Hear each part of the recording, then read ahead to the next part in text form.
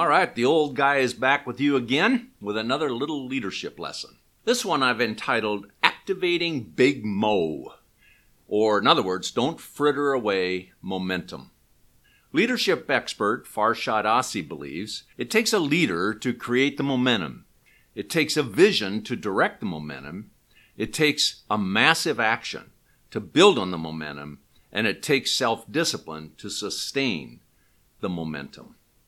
Momentum, a powerful, invisible source of energy that is often initiated by a leader who has released the past, is focused on a better future, and is willing to invest the energy to make it a reality. Leaders literally reveal the potential of their organization by what they focus on. Are you remodeling, remaking, redesigning the past, or intent on constructing a fresh future? Momentum surfaces when the future potential is clearly in focus and aligned with a commanding purpose. To activate big momentum, let me give you a couple of suggestions as a leader. First, create a collaborative culture. Momentum cannot survive in an adversarial environment. A unified, cooperative effort puts the wheels in motion and helps sustain results-producing action. Secondly, cast and clarify the vision. Impressive achievements are not driven by the past, but pulled by a clear vision of the future that produces passion in people. As Steve Jobs believed, if you're working on something that you really care about, you don't have to be pushed. The vision gives you momentum. Thirdly, continuously inspire the team through continual connection and communication, counsel, and cheerleading.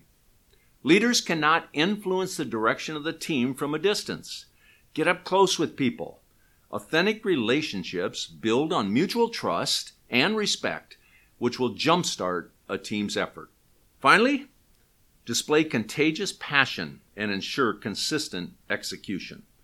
Composer and lyricist Stephen Sondheim believed that the vision is important, but everything depends on execution.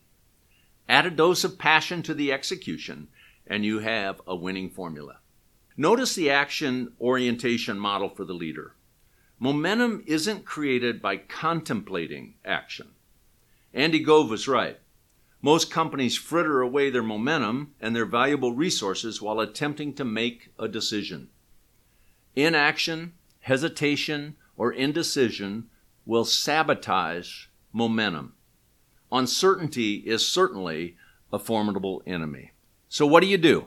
Well, as the past CEO of the Chrysler Corporation, Lee Iacocca responded to that question this way: do anything, something, so long as we just don't sit here.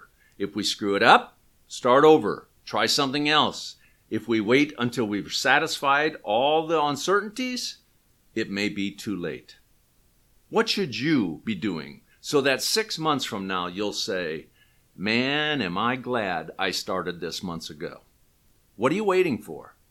Uncertainty creates paralysis, or let's wait and see how things go mentality. No, take action. Even if it doesn't work out, it's better than sitting around waiting for something good to happen. Forward momentum wins over playing it safe.